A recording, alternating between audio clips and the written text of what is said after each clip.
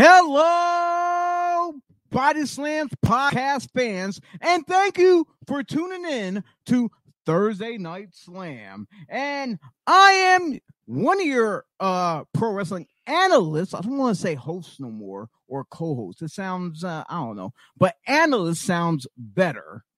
I'm Tio Frost, and the man sitting next to me is another color commentator, analyst himself. Analyst. Yeah. Yes. Analyst. Tony Reyes, leader of the new school. Actually, 20 years ago, so I'm pretty old school now. Oh, yes, most definitely. He is pretty old school, as I might say. And we have a great show for you tonight. But I'm not gonna. But you already know from checking out who our guest is by when you log on to our page and you see our upcoming events, it's Dylan Mesh for tonight. I worked very hard and diligently trying to persuade this guy. The request of things he wanted. He wanted like all the best M&Ms and stuff. He only wanted the green ones.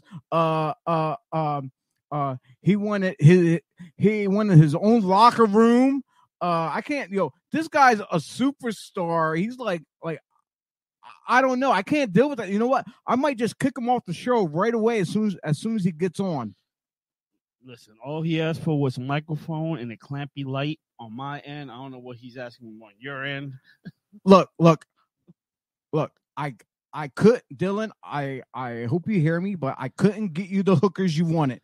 All right, the redhead was taken for tonight.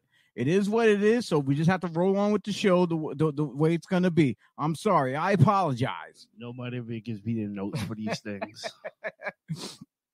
But you know what? We're missing a couple people, but let's bring them in the room. Our other analyst extraordinaire, Mr. Dennis Reaper. Top analyst. Yes. How you doing? Whatever you said, I couldn't understand. Yes, cool. I got a Corona. Not the virus, the alcohol. You sure? Okay. That's what's up. And oh man. Our other buddy, the better Bernard, the Saint Bernard, Mikey. Hey, everyone. Up, brother? How's it going? What's going on, fellas? Yeah. This is the people's analyst. Hey, Mikey. Yeah, the people's analyst. Mikey, I don't know if you saw earlier, but you guys probably did. I seen your brother's new logo for his new show. Did you see it? No, I did not. I did. It was what is the logo? Yeah, it was the 2-inch penis PG. club. It's a 2-inch penis club. Wow. And you call yourself the A Show? Come on. Yeah, come on. Yeah. Real respect, Pat. How dare you?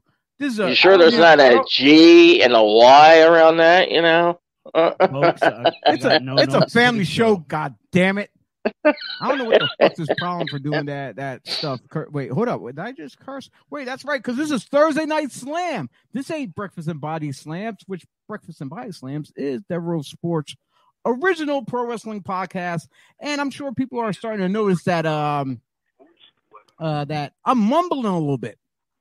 So yeah, just let the cat out of the bag. Why not now instead of later on? I had some dental work done, and Big Daddy here, if you look in real quick, see how shiny they are? Yeah, I got some old man dentures in. That's right. Pearly whites. Yeah. I'm like, next. I see Dennis over there laughing away. I'm like, prick. Listen. I know you got shit to say. I would have made fun of you saying it looks like you got a bunch of chiclets in your mouth. But they would fall out. They would have already fallen out. Oh, yeah. But I can't make fun of you because see, I have teeth falling out. So I'm coming up to that road eventually. Well, I just want everyone to know, if you guys ever get a tongue ring, please make sure to switch out the metal stud into a plastic one, because that's what happened to me. Unfortunately, I was using the metal one constantly. It split the bottom teeth in half, So I have a little V shape in the middle, and from clacking the ball across my gum line and the teeth, it wore down the enamel. So over time, throughout the years, food and drink, the sugar and all that stuff got inside the cracks, and they rotted from the inside out, which on the outside, they look great until eventually it started showing. But it is what it is.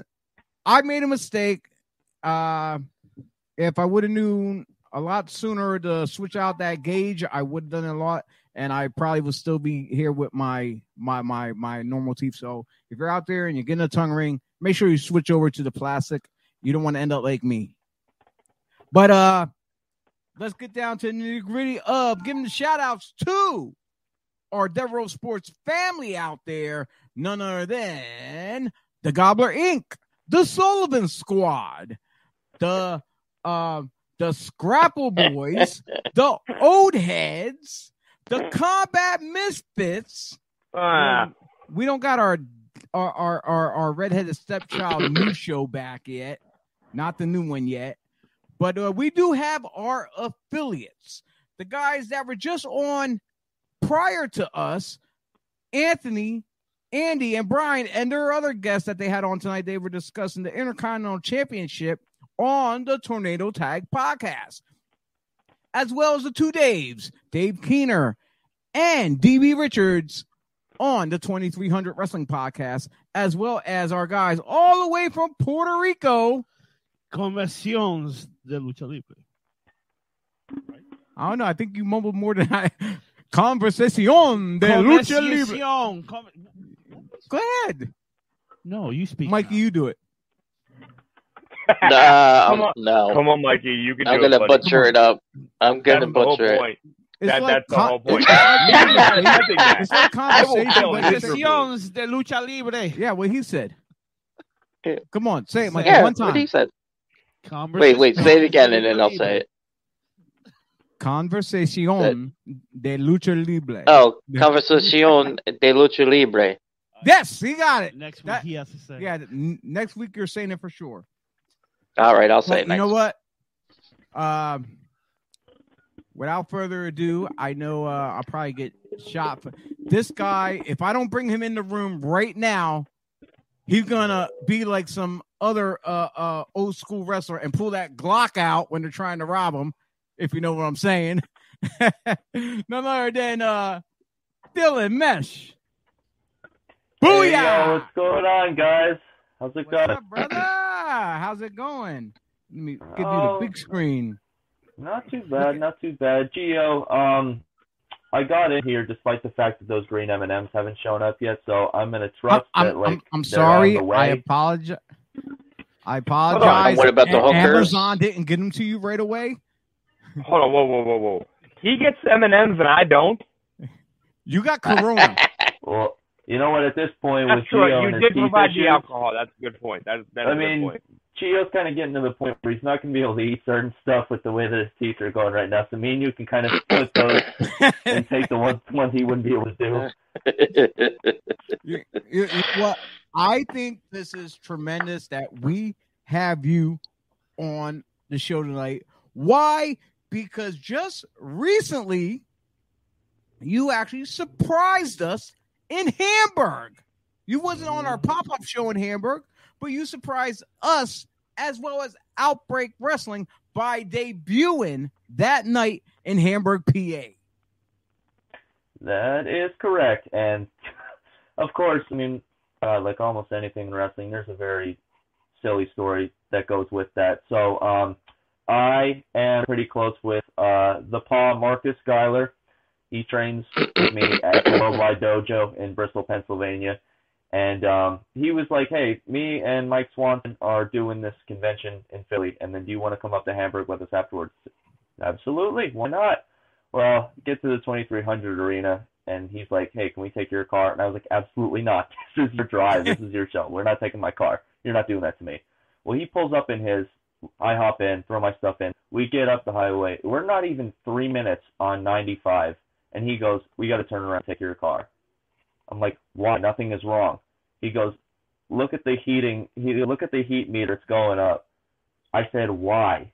He was like, well, I got in an accident a little while ago, and I think I cracked my cooling. I was like, thank you for letting me know that now. So he pulls over on 95, and this is on that section of 95 where like the shoulder is like 2 inches wide. He just nonchalantly pulls over, opens the driver's side door with these insane Philadelphia drivers, and just gets out, somehow doesn't die, and pops open his hood. He looks at it, he's like, yeah, it's a little low. He goes to shut his hood. It won't shut properly. It's not latching. So he goes, boom, boom, boom. But he does it 6 times. I go, get back in the damn car. We are going back to the arena. We are taking my car. I'm not going to die. I'm not going to die for the sake of your shit box. So he does 30 miles an hour all the way down to the exit. We go back around. We get in my car, and now we have to fly up the highway so he can make call time in Hamburg. And I get there, and I say hi to everybody, including you guys. And then I'm standing there just hanging out, getting ready to just watch the show. And then I'm told, hey, can you wrestle in 25 minutes notice? Like, absolutely, I can. And what happened. And what surprised me was the new look you had. Can you explain that to me? Because before for the time that we know each other, I remember you. Now, correct me if I'm wrong. The character gimmick, whatever, was more of a steampunk type from what I saw. That's a testament to how long me and you have known each other. So I started wrestling in 2017, and I think me and you met. I'm not on like my third. Yeah, or fourth you had show. the plain black tights. It was just plain black, and you had the goggles, and then little by there, you just start to added color a little bit here and there, and you added the vest, jacket, and stuff. Yeah. So basically, very similar circumstances. When I had my first match, it was on a 4-day notice, and I was like, well, got tights. So I went to good old High Spot and got those express delivered. I was like, give me those long tights. I don't know if they're going to fit or not, but they're going to have to do. And yeah, I had those, stuck with those for a little while. And then I added the goggles just because I had them laying around. Why I had welding goggles, I don't know. But I was like, well, you know what? I'm wearing plain black tights. I'm like, I got to do something to look like a little memorable, people. So I threw on the goggles, and I'm like, got a denim vest. It makes a little more sense than the goggles to have in my home. Threw that on, too. And you know what? I really like the goggles a lot because it reminded me of have you ever watched any Highlander movies? I have seen. Oh God, I watched the first one a long time ago. It would be part 2. Like it's okay. When that's when he's older before he becomes young again. Those guys that were flying around on those like hoverboards or whatever, and they had the goggles. That's what it reminded me of when I first saw you wearing them. I've also gotten. I really dug that too a lot. I've gotten Atom Bomb too, which that's an honor. Mine aren't as colorful as his, but the problem with those things were they were legit welding goggles, and as you can imagine, the lenses on those have to be pretty thick and they have to be pretty dark. So when I put them on and I went through the curtain, I can hardly see anything. Not people, not steps I have to go down, not a ramp, nothing. So yeah, when you saw me doing my entrances back in the day, I was kind of terrified for my life trying to move around. So I think it was when I first started meeting you. I believe it was at Lucha Libre Live. It definitely was. 3L. It definitely was. Because you and was it Eli Isom? Yep. And his partner was Ryan. What the hell was his name? It was Ryan. It was Nova, a tag team. It was the guy with the red. He had red hair, right? Yeah, it was Ryan Nova and now Ryan Mooney. Yeah. Both of them are killing it in ROH right now. Yeah. Yes.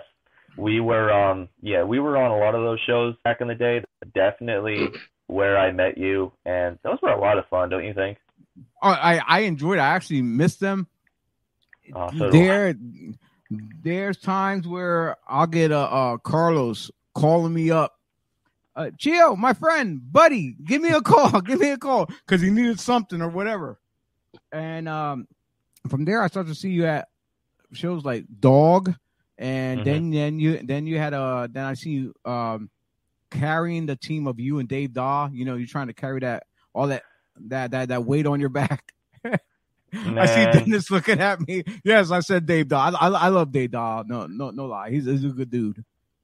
Yeah, it's a good thing that I have a pretty regular deadlifting routine because my back can usually handle it. And then you've seen how that goes.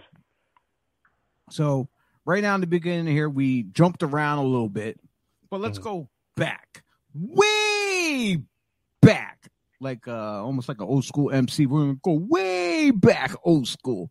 Who was some of your favorite wrestlers as a kid growing up? Did you actually watch wrestling growing up, or did you get into it at a later age?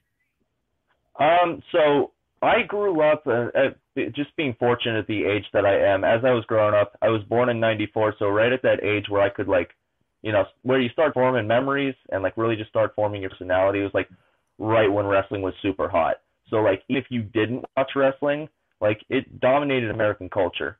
I remember in school, even people who didn't watch wrestling, everyone knew most of the wrestlers in WCW and WWF, and knew details about them that if you ask people on the street right now, they wouldn't know a lot of that stuff about people wrestling right now. So I was pretty aware of it. And then I remember in 2002, my parents were split up, and my dad started doing this thing when I would visit him where he would put on the WWF pay-per-views to get me to sit down and just shut up and just keep my attention so he could just go hang out or whatever, go smoke a bong, just stay away from the kids. Yeah. And I remember it was Judgment Day 2002, and that was the first pay-per-view I watched, and I was just completely hooked. And yeah, Triple H and Undertaker were just coolest guys in the world to me. I don't know what it was. Probably the violence, to be perfectly honest. One of them was grabbing people by the throat and throwing them down. The other was literally swinging a sledgehammer at people, and I was just you guys are my heroes, which probably explains a lot about me. But those two for sure. Definitely in those early years were just oh my God, the greatest men walking the earth. I need to be like them. Maybe that explains the denim vest, actually. Well, I guess the way you explain it, your first, I guess your main memories that you brought up was guys who their characters were larger than life. You got the Undertaker, the Phenom. Then you got Mankind. It's these are horror flick characters. It's remembering Jason and Freddy Krueger, guys like that. That's never gonna. Michael Myers as well. It's characters that's not gonna leave your memory for a very long time at all. Yeah, that actually makes a lot of sense when you start connecting those dots. And as I look back, I mean, it's just it was such a time of I don't know if you'd call it sensationalism, but just the stuff that they were doing was so over the top. I have this vivid memory of just people swinging at it. It was some episode of Raw, and people were just swinging at each other in the back, throwing each other through glass, and I'm like a 5-year-old child, what am I looking at? And that's so just I don't know if I was necessarily supposed to be watching that, but I turned it on. I was viewing it somehow. And just this is interesting. Yeah, the stuff that they were doing, and I think that Judgment Day 02 pay-per-view was critical for me as well, just because if you remember that one, there was a Hell in a Cell match on that, and back in the day, God, those were incredibly violent, at least for WWE standards. And yes, they were. Chris Jericho and Triple H bled everywhere. Tim White got thrown into the cage. His career was ended. I remember they had that shot at the end. The match ended on top of the cell, and they had a shot where the camera was looking up, and Jericho's blood was dripping onto the lens. That probably did something to me that, just stuck with me. But I have such vivid memories of them just pushing things further and further. And I don't know, maybe that's what kept me watching. So now, fast forward, at later on in life, when you decided that, hey, or when did you find out that, hey, there's actually wrestling schools out there that I can attend to try to become a wrestler? What was you still in high school or after you got out? So, I mean, I had was a relapse fan, kind of like a lapse fan at a couple points, but for the most part, wrestling was like my thing for most of my life. So like just being as like deep into it as I could, like I knew there were schools out there, but at the same time, I came to learn so much about the lifestyle and stuff like that. I was like, I'm never doing that. It's insane. Look what these people are never home. Their bodies are destroyed. Their families like seem to hate them. That's the way everyone describes them. It's just like, I don't know. It's like that is not for me. It's cool that I can watch them. That's not for me. For whatever reason, that changed. Like in December of 2016, I graduated from college. I graduated summa cum laude from Westchester University, and came out of college, and I was like, I have no idea what the hell to do next. I was like, let's do something insane. Wrestling. That sounds great. That sounds like the great next logical step coming out of college. So I started researching schools in the area, and the three I remember looking at closest were the Monster Factory in Paulsboro, New Jersey, what was the Chikara Wrestle Factory in Philly, and then what was the Ring of Honor Dojo, which was in Bristol at the time. And I weighed my options, and I ultimately I got in touch with the people at Ring of Honor's Dojo, and I went over there. I got to meet Will Ferrara and Cheeseburger, now world famous CB, and I got signed up, and then I started there in late January 2017. And then apparently, I guess the dojo ended up moving to what? I think the Maryland or Virginia area or somewhere like that, I think. So they're down the actual RH dojo. Yeah, and then Cheeseburger, CB took over the old dojo, and it was renamed the Worldwide Dojo. Yep. Am I correct? So, right. Yep, right on all accounts. Ring of Honor, I guess at one point just decided that they wanted to sort of expand all their resources. They had an idea for the future and how they wanted to cultivate their future stars. So they had a fair bit of space down there. I'm thinking it probably would have had a lot to do with them moving location. I'm thinking it has a lot to do with the Sinclair broadcasting, because since they were, I guess, the big name behind them as the money people. So I guess pretty much whatever corporate says they're going to do. Of course, me and Dennis always had this conversation constantly about when, especially like with WWE, when we say about they're doing this decision, doing that decision, it's mainly the corporations behind it, like Peacock, NBC, whatever. They're making those rash decisions, whatever. So for them to take it out of the Philly area, what was it, Bristol or whatever it was, and then move it on, it kind of took away from some people who maybe traveled there from the Philly, New York, Jersey area, and then so now it just made it a harder commute for those trainees or up and comers from our area to get to them. So, but now I'm sure they got new guys or from the current area. But yes, please continue. You at the dojo? Yeah. So that was also, just going back to what you said, that was also a really interesting education in the way that like modern wrestling works. Just being under the learning system of a company that's owned by a T station, because I was seeing firsthand how a lot of those decisions that were made by, really higher ups who essentially didn't have anything to do with wrestling other than that they were like writing the checks. Like I saw how those decisions were passed down and how those people within Ring of Honor had to make sense of that and make it happen in a way that their bosses were happy, but that it still made sense for like the rest of the business model. You know what I mean? Like it was really interesting to watch. Yeah, right down below we have a shout out from Pat Bernard. He's the guy behind Devereaux Sports. He's the one we always we get on his shit about us cursing and stuff. So we're gonna get a swirl jar. But like I said, No PG show. We're gonna say that for just the Breakfast and Body Slams morning show. As far as Thursday Night Slam, that's our gig and the pop-up pipe bombs. But we're all still family. We're on the same loop. Another thing, another nice shout out we got is from Papa Reaper. Yeah, have a great night, and don't forget to go to sleep, Dennis. Yeah, he needs to get sleep. He unfortunately is going to be quarantined for like 14 days. Oh.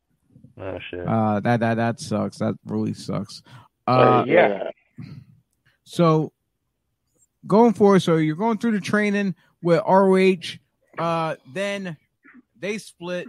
CB took over. Then you finished up your training with CB. So actually, I was one of what you would consider like the last graduates of that old Ring of Honor dojo. So okay, all right. Yeah, so I was doing matches and hitting the road and like doing shows a couple months before they got out of there.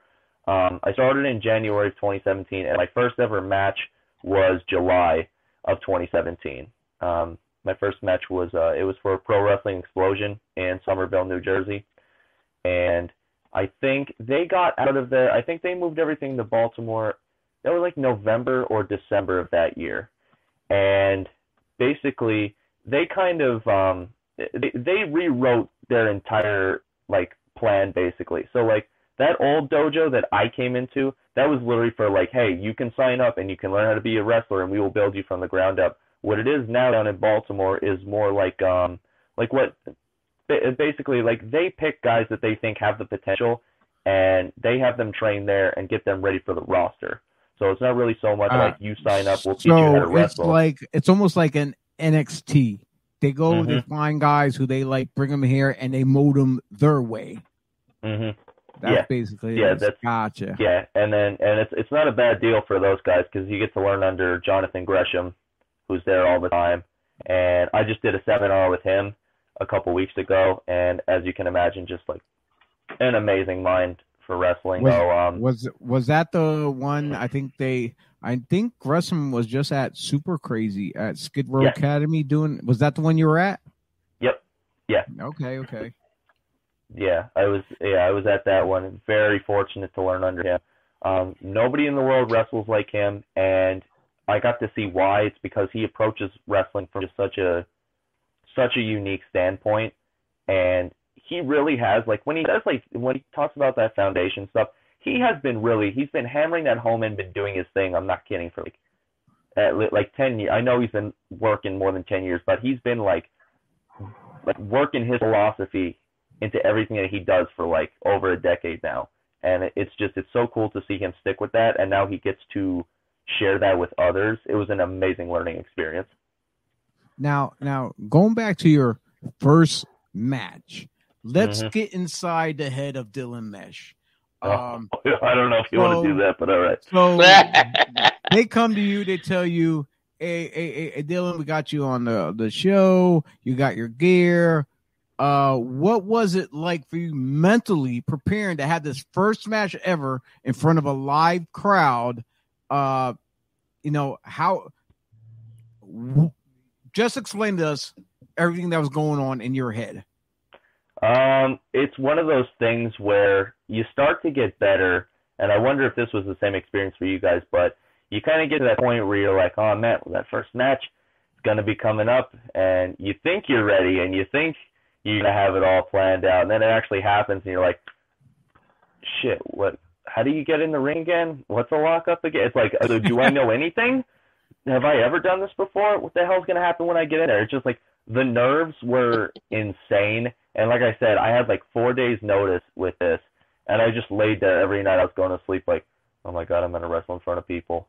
And day finally came, and I just found myself like laser focused, got in there, did the first, established what would be like, everybody's got a ritual. So like just got into my gear, and, just told myself, you know what to do. You've been well trained. You can do this. And, went out there, and I think it was a better match than like it probably should. it had any business being, because it was my first match. It was a tag team match. It was my first match. It was Eli Austin's first match. My tag partner was a guy named Dion De Niro. It was his first match, and then there was Ryan Nova, who had been working for a little while. Okay, so 4 very green guys.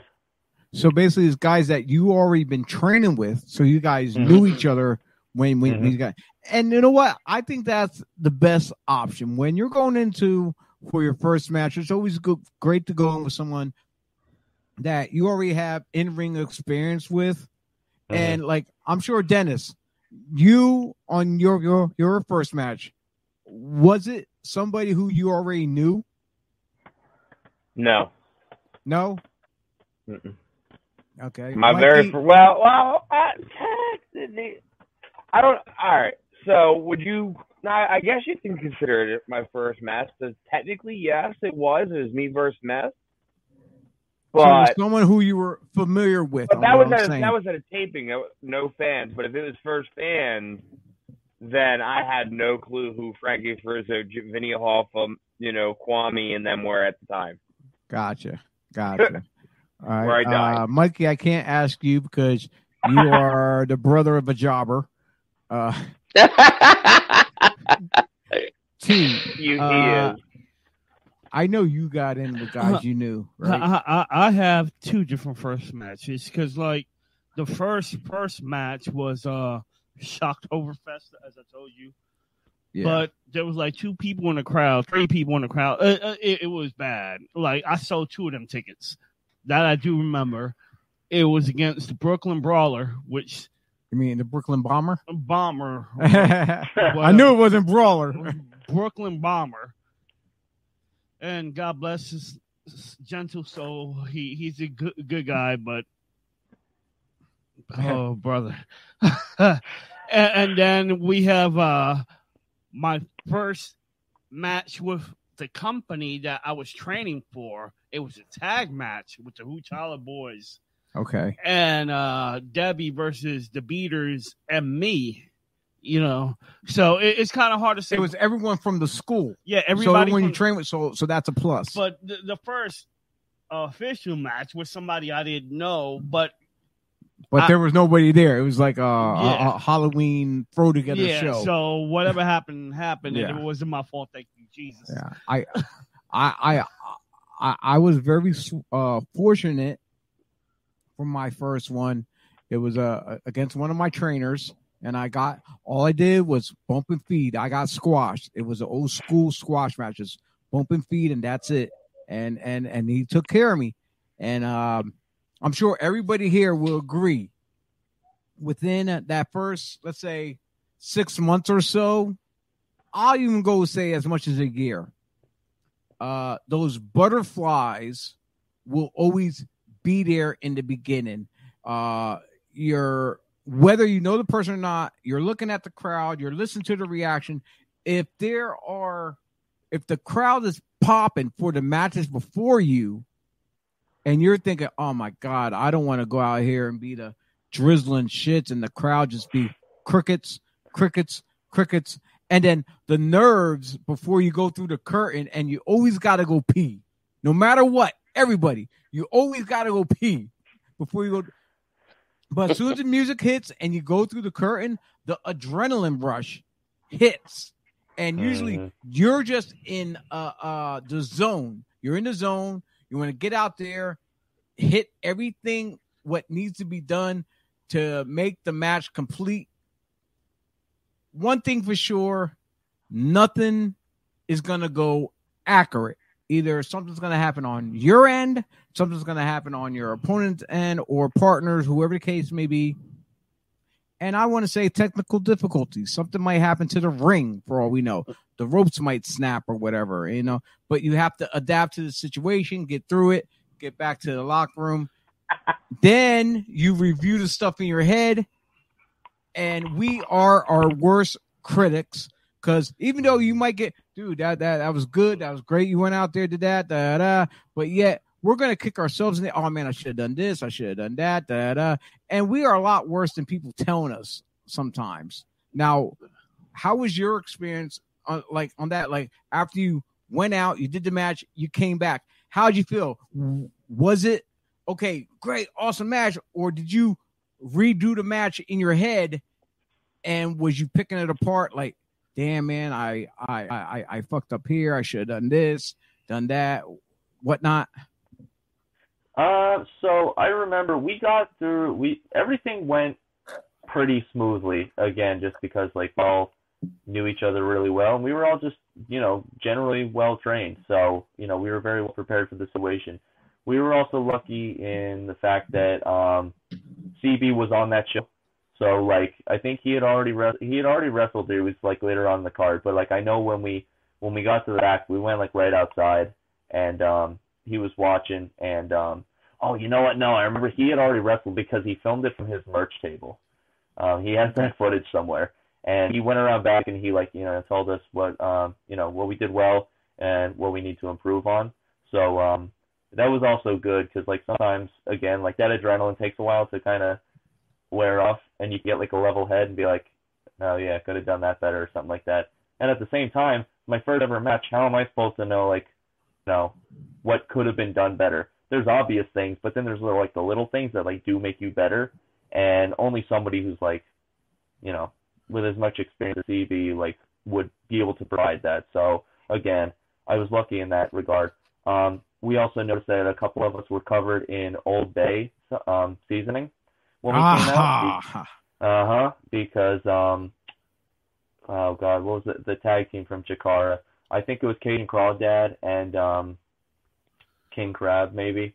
Okay, yeah. Yeah, I think they were wrestling the Cyberhawks, and there was Old Bay involved, and it did get on the mat, and it did get on us. So we were covered in Old Bay after our match. Sweet. So you were kind of tasty too after the match. That's what's up. I'm sure the ladies loved it. Man, I remember we got outside. I remember we got outside. We got in the sun, and again, it was like July, and we're all covered in sweat. And Eli goes, "Man, my back burns for some reason." And he turns around, and he's just covered in this seasoning. And I look down, and Ryan's kick pads are just covered in it. I was like, "No, there's a reason for it. There's nothing. It's fine. It's fine. Don't worry about it." Now for like the past, we said about 4 years, going on 5. Yep. What is your highlight match so far since you've been working? So there's been a handful for a couple of different reasons. One of them would be I got to do Future of Honor, which is kind of like Ring of Honor's, like their YouTube series where they kind of they highlight guys on the independents. And I got to almost do like that Dark pretty early on. Almost like Dark has for AEW right now. Yeah, so like this was AEW Dark before there was an AEW Dark. Gotcha. And sometimes they would do tapings at that old dojo. I don't know if they do them at the new one, but they would do that, and then they would also kind of do the pre-show matches at their live events, where they would also then put them on YouTube. But I got to do one of those. Again, this was against Eli Isom, who I know really well, and you can see him on Ring of Honor. He's a really good wrestler now, and he was even really good back then. So like that turned out really well. I was super happy with it, and like that was like my first any kind of like major exposure, you would call it, like super early on. So that was pretty neat. Would personally say for you that has to be top notch, because just to say that you had the opportunity to train with ROH and to have an opportunity to work in some form of way in an ROH ring, whether it not on a main show, but in their Future of Honor, whatever, on their broadcast, even if it's on YouTube, whatever, for them to put you on their product out there, that's a step up in the right direction. Yeah, it felt really cool, kind of validating in a way, because on one hand, you could say like, oh, well, they're your student, they would do that. Well, that's not true, because like they're still like a top-notch wrestling company, and they don't have to do that if they don't think you're ready. But they did. They gave us that spot, and it felt really good. So like we had come that far where we could do that, and something they can't take away. I was just about to say that exactly. Something that nobody can never take away. You having that opportunity to work for them. Dennis, do you have any questions for Dylan? Is it time? No, not those questions. Other questions in general. I'm like, any other general wrestling questions? If not, we can come back to you and then we can get the T and Mikey. Okay, so for your debut match at Outbreak, okay, so that was the first time I've ever seen you wrestle, okay, and I was ringside taking photos, and I was actually really impressed, just with how your persona was for a first-timer, and I've been doing this for 13 years, so character is everything for me. I truly enjoyed it. For your first show at Outbreak, compared to other shows, I don't know how many matches you would have by now, since you said you've been in just under 5 or just about 5. What would be your top 5 matches? Top 5. So that Future of Honor one, that wasn't in front of a crowd, so you can kind of take that for what it's worth. I had a couple of them. There was a tournament that CB held at the Worldwide Dojo. And it was one of those like one night deals where there was 2 4-ways and then the winners move on to the finals. So I main evented that show with a large lad named Smoke Jones. Smoke's like 6'6". I effed him up pretty bad with the chair before that. It was not good enough to really keep him down, but the crowd was really hot as a result. I was really happy with that one. I got to do a Beyond Wrestling taping. When they came down to the Wrestle Factory, I think that was early 2019. I wrestled Gabriel Sky, who's now all over the place. I think he's out in LA right now for VXS. That was really good. He's such super athletic, and it was really fun just mixing it up with him. Oh God, what else? I had one of those Lucha Libre live shows in Norristown, PA. I wrestled Tulpa, who you may have seen him on. He was on CZW. He was on Dojo Wars a lot. I think I might have that match on YouTube because I filmed some of the stuff with just my regular camera, so it might be on YouTube. Okay, yeah, that one was really fun. My second, I think this is my second match ever for Dog, out in Glassboro, New Jersey. I wrestled the legendary Biggie Biggs, and I didn't know how long that dude was working when I wrestled him. I just remember people were like, yo, take a look at your chest because it ain't going to look like that when you come back. I was like, that is absolutely fine. He did. Man, he did, in fact, take me to Chop City, but, like, I don't know. I'm kind of a sadist, so I was like, this rules. But my chest looked like a raw hamburger. Now, I got a question for you. Yeah. Was Biggie the hardest chops you ever taken? The hardest, I don't know if they were necessarily the hardest. He had big hands. Well, the only reason why I say that, because till this day, out of the whole career I had, out of all the chops I took him, he was the only one to ever really make me cringe, ever. Honestly. As far as like hardest goes, I mean, I was also trained by Delirious. I've had to wrestle him a handful of times. He has one of those chops where you don't see them coming and he will send you flying back. They kind of just come out of nowhere. And then speaking of like indie legends, I have wrestled Patch multiple times now in like tag matches. Everybody loves Patch. That's my hardest. Patch will light you up with those. I had his too. And you know me, like I don't back down when I really should. So like he just kept bringing them the one night, and like even after I got out of the ring, man, I kind of just took a little walk. I was like, all right, well maybe I can give my chest 5 seconds to heal. Nah, he came out, he turned me around, he gave me some more. I was like, all right, well I guess this hell is like. So yeah, there's been a couple. Biggie's hands are they're huge is the thing. Yeah. Like he doesn't need the force behind it because he kind of hits you with those frying pan hands. I think, honestly, speaking about Biggie, I was going through Facebook, and I think he officially retired from the ring today. Today? I believe he put it on his Facebook. I seen. I'm gonna look it up real quick, but you had his top 5 matches you asked, and how many did you say already? Oh God, I think that was 3 now, 3 or 4. Okay, you got 2 more to answer, Dennis. Why okay. Look this up? I think it was 3. Real quick.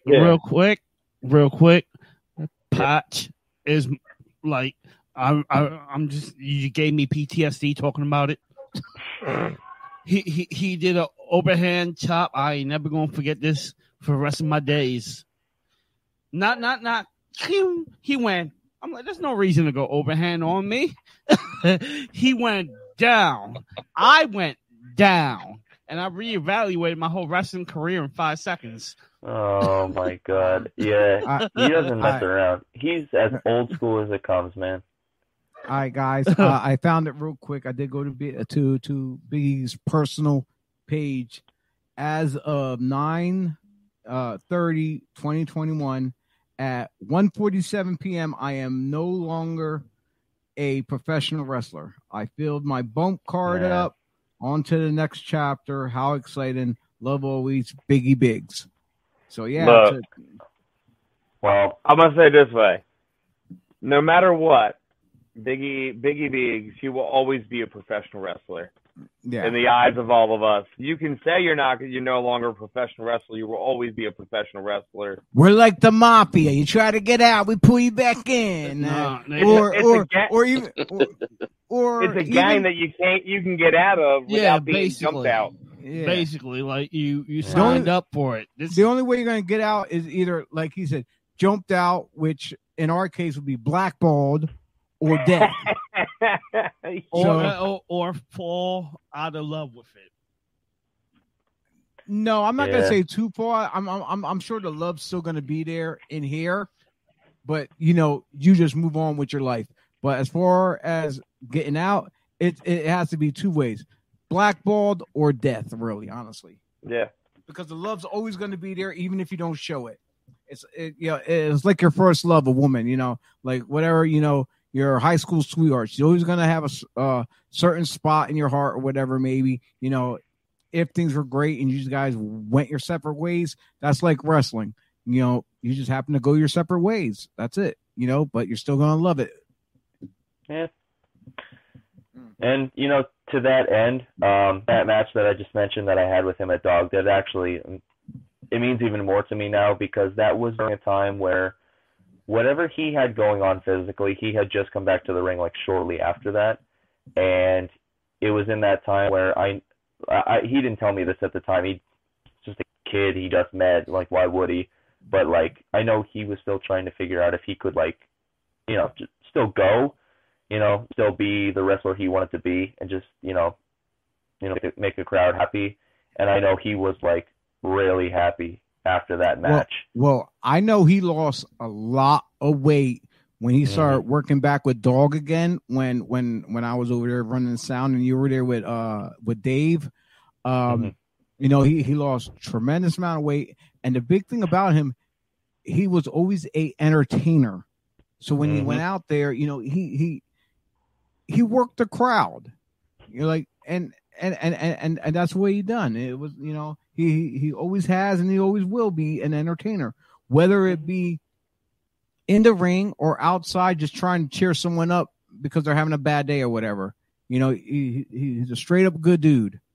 And, and now since he said he's stepping away from the business, hey, kudos to him.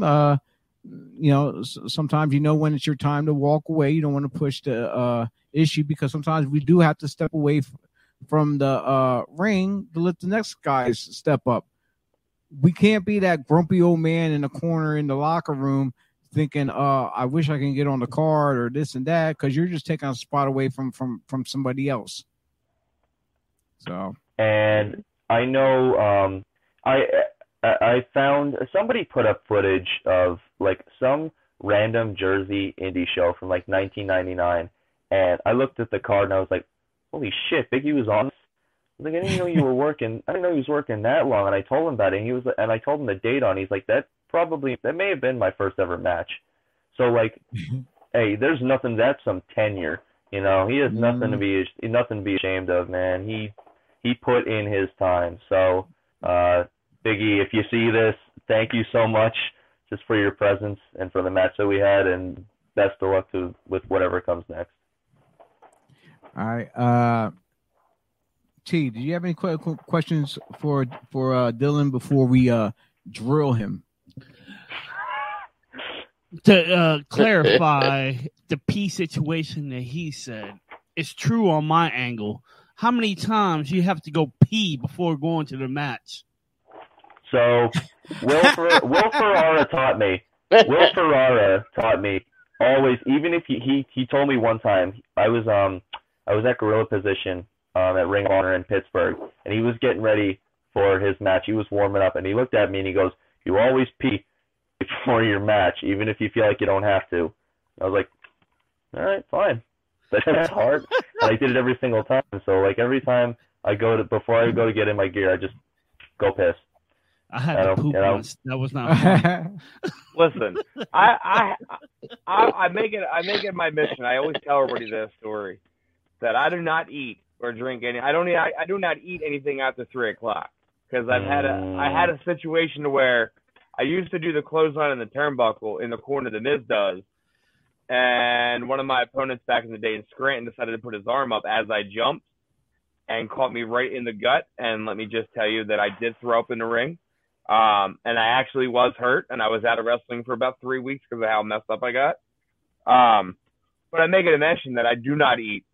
And I slowly not drink anything. Go and pee before a match is not a problem. I'll go pee till the match I'm up. But it's going number 2 that's the hardest. Yes. Like, if you think about it. We all agree with that. I had the tights, I had the knee pads, I had the kick pads, have to I had the knee reevaluate braces. your situations. Like, you know how, like, we all understand. Mikey's sitting here going, what is he going with this? Mikey, picture it this way. Being a football player in school and having to take a deuce with all that padding on their knees on. Mm-hmm. 10 times worse. That ain't fun. 10 times worse. 10 times worse if you wear tights and you have knee pads and kick pads on, and you have to roll those suckers down just to get the tights down so you can sit on the toilet and not crap on your gear. Lord forbid, it's a hot day in a fucked up arena that is nothing but sweat and bullets, and you got to roll them tights right back up in the stall that you're in. After you took a swampy mud pool. I was gonna say, on top of that, some of these buildings are just the venues that you end up in indie wrestling are just peachy and incredible and weird in their own way, and some places you get locker room gets its own bathroom, not that big a deal. Some place, nah, fans are coming in and you got to use the same exact bathroom, and now you're sitting in there like a moron in your gear, installed, trying to be like, how did I get here in my life? Speaking of throwing up, we had Jeff Griffley chimed in earlier. If he's still listening. Oh wait, hold up. We have another guy. Look at this. Look at that, Dylan. Oh, from 3L, Carlos from Lucha Libre Live. Oh, he's asking how you doing, brother. I'm doing even better now that I've seen your name. If you start running shows again, Carlos, you know where to find me. You know where to find me. Carlos, call Dylan. He wants to get booked. Hey, give me a call. Those shows and don't forget, I got sound, Carlos. I'll come do the music out. Music out. You got the curtain. Hey, you got the curtain too. You got sound. I have video. We got it all. We have the whole package with photography. We got Jeff chiming back in. And Jeff, that's screwed up. Why would you dump an entire? You know what? I don't even want to know why you would dump a trash can over someone in the top of the stall for taking a dump. That's funny, but screwed up. It is. But the thing I was getting at, Jeff, since you're listening, was back in the day. I think he knows where I'm going here with this. him and a man known as Flex Wheeler. I love Flex. I'm not sure if it was Flex or Jeff. I'm going to go with Flex. Somebody was drinking, I guess, a protein shake or whatever before the match. And one of them ended up throwing up in the ring at Body Slams Arena. This is like in 94, early 95 or late 94, something like that. One of them threw up, and they kept working each other, body slamming each other, suplexing, whatever, all over in this puke. And it was disgusting. Wait. Was it?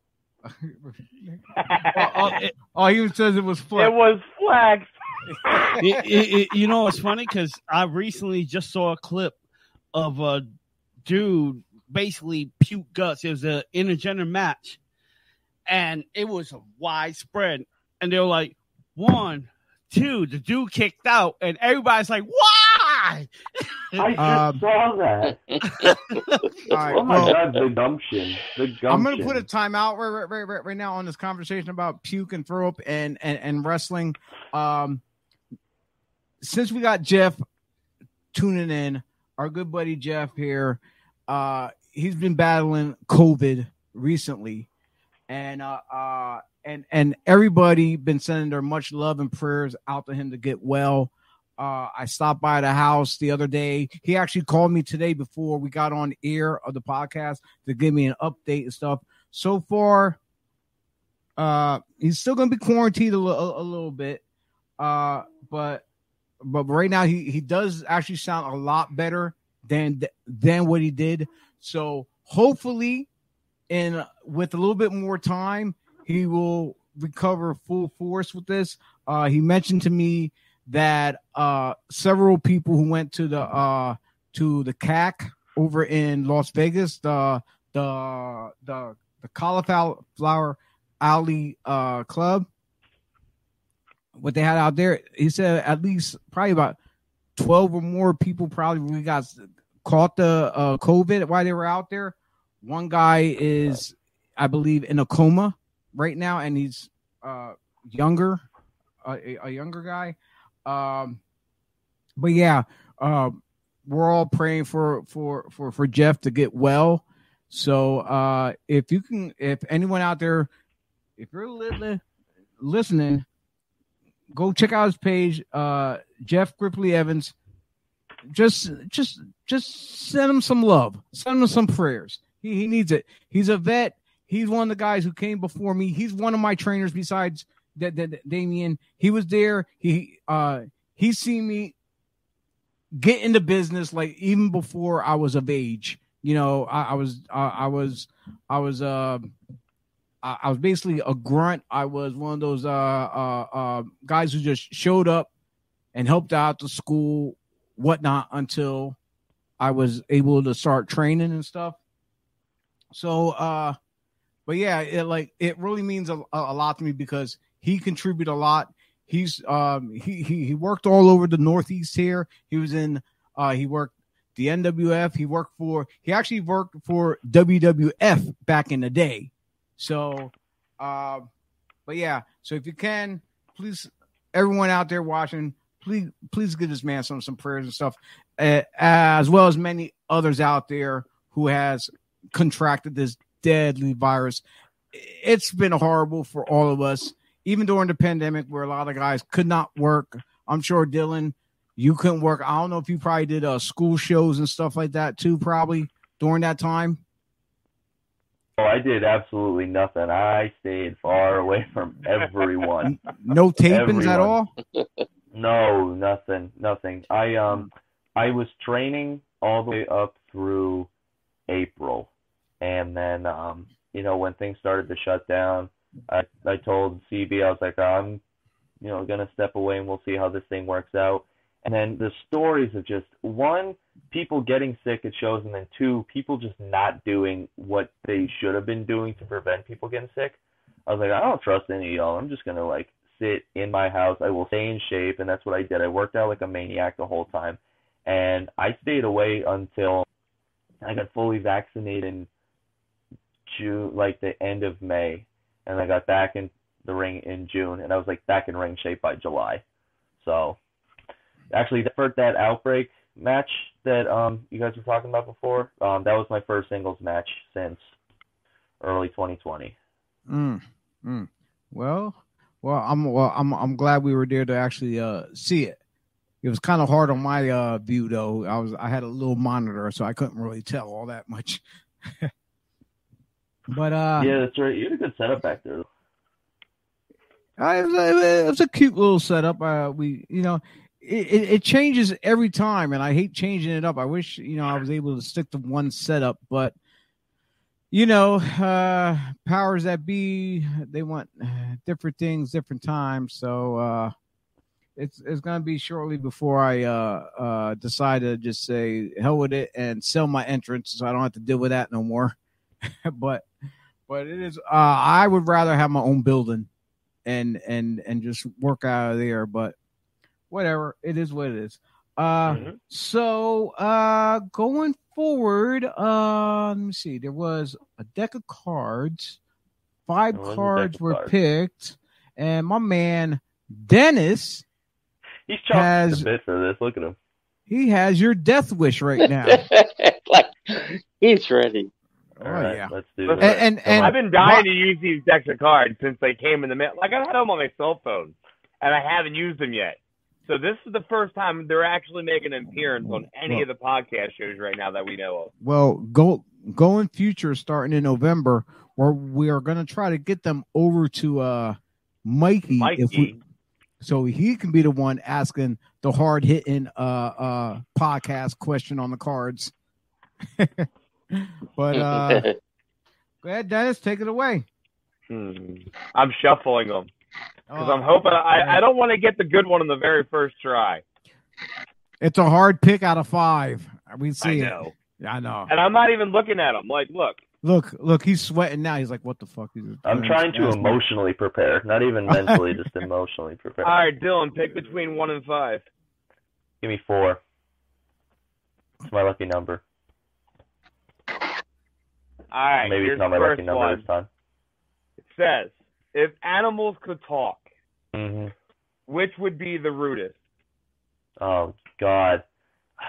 Dude, probably house cats. Mine is sitting right next to me, and he's been a little bastard the entire time. Did you guys hear him, like, playing with his little jingly toys and stuff? Like, he would do that right now. Well, let's see your cat. Okay, get your pussy. This is the Squicket.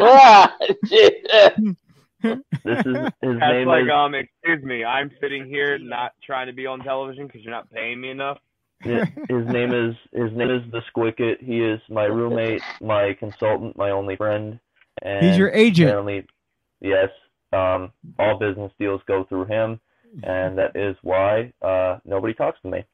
But that's the way. Probably why you didn't get no green M&Ms and exactly because you didn't get no catnip or anything like that. Yeah, he probably intercepted them and sent them to Timbuktu or something. He's very cute though. So pick a number between 1 and 4 now. You're gonna go with 4 again. You said 2? 2.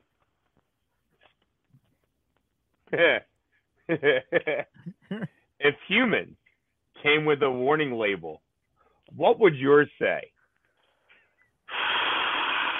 Oh, God. Probably something about explosive if kept in sunlight and heat. Okay. Trying to think of like just common labels that are on stuff. That's fair.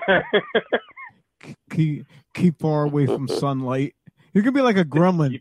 Like don't get them wet. Don't feed them after midnight. I'm telling you, man. When everything shut down and I like disappeared, I just straight up stayed in my house in the woods, and I was like, "This is wonderful." And then I had to come back out, and I was like, "Oh, Jesus Christ! What the hell is a city?" It was terrible. Oh. All right, I'm gonna let somebody else pick a number for you. Mikey, pick between 1 and 3. Please pick well. 3. Please. Sorry, I went with 3, buddy. This one's okay. I don't know why I don't know. It says, what secret conspiracy would you like to start? Wait, say it again. What secret conspiracy would you like to start? Oh God, secret conspiracy. That this whole thing with Chio's teeth is a front, and he actually collects other people's teeth. If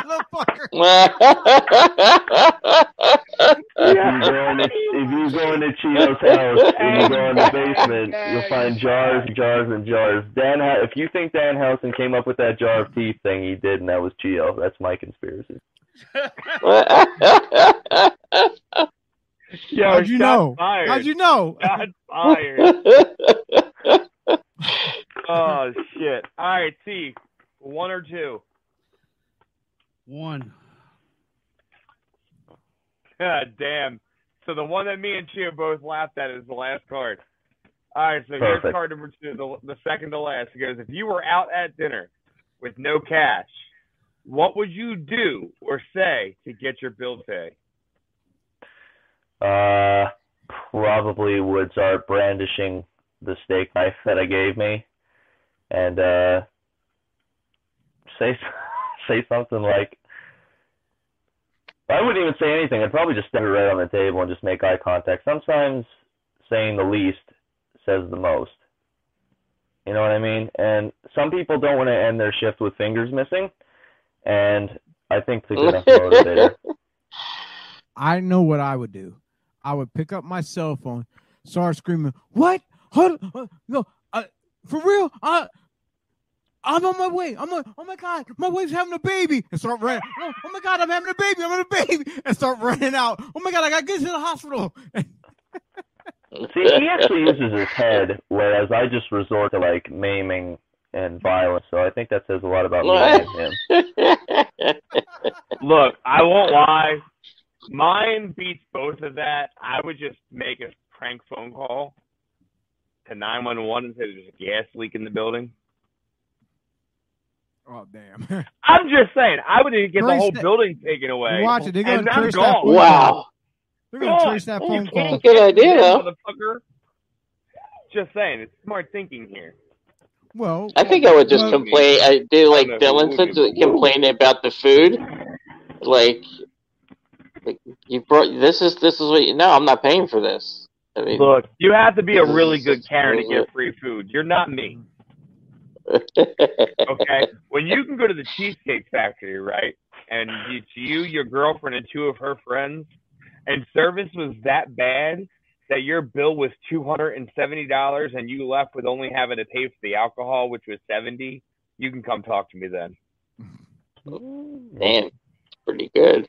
All I was supposed to get was free cheesecake, but what the chick didn't understand is I worked in the restaurant business. And when she asked us for what we wanted for dessert, we told her that we all wanted what kind of cheesecake we wanted. My girlfriend said she wanted hers to go. We were going to eat ours there. This waitress legit brings us our dessert in a to-go bag and says, "Have a good day." And I'm looking around like, hold on, did that just happen? No big deal, whatever. She's mad she got yelled at because, first off, the appetizer I had was soggy as hell for a salad. And then everybody else got their meals but me. And I waited an extra 10 minutes before my meal actually got to the table. And I had the easiest meal ever. I had a hamburger. These people had fish and steak. So it made no sense to me. And she also didn't check on the table. She didn't ask if we want a refill. She was only asking if we wanted alcohol, not sodas, or water, or checking on us whatsoever throughout the entire night we were at this Cheesecake Factory. And then I go to the manager after we were about to leave because she had to take off the cheesecakes. And she's like, "So how was it?" I was like, "Well, your waitress ain't getting tips. She's getting 0. And she goes, "What happened?" And I told her. And she's like, that's uncalled for. No. She goes, "Let me go take off the cheesecake real quick and I'll be right with you." She gets it. She walks me up to the front to me and my friends and Nina. And she goes, "By the way, I took all the food off your bill. I can't take the alcohol off because that's government." I'm like, okay. Like technically you could wipe the entire tab. Yes, you can. I've worked in a restaurant with alcohol. But I didn't expect to get a whole, $200 and some taken off the bill. So like, thank you. Fair enough. And then I'm like, at that point I'm like, all right, well maybe I should tip this waitress now, because like she's probably gonna lose her job after this tonight, and I feel horrible. But no, the manager was like, look, if the service is bad, I wouldn't tip her. And I'm like, shit, your own boss just threw you under the bus. But if you can do what I did, then come talk to me. But I don't think anybody's ever going to. I didn't attempt to be a Karen, but I became a Karen. All right, so here's the last Karen. one. So I got to pick. Okay, so I got to pick a card. I choose 4 since he likes 4. There's only one left, you knucklehead. Count it 4 times. Let him keep doing a good job. That's fine. I think your teeth are getting to you. All right, we'll go with 4 times. All right, now, Dylan, you need to answer this honestly. You can't even lie. I need as honest as possible for this. All right. Where is the strangest place you have urinated or taken a crap? Oh God, the strangest place. There's a bear shit in the woods. Place. I've done it, and I have no shame. So like, I've done it in just the strangest places, and also like while inebriated and stuff like that.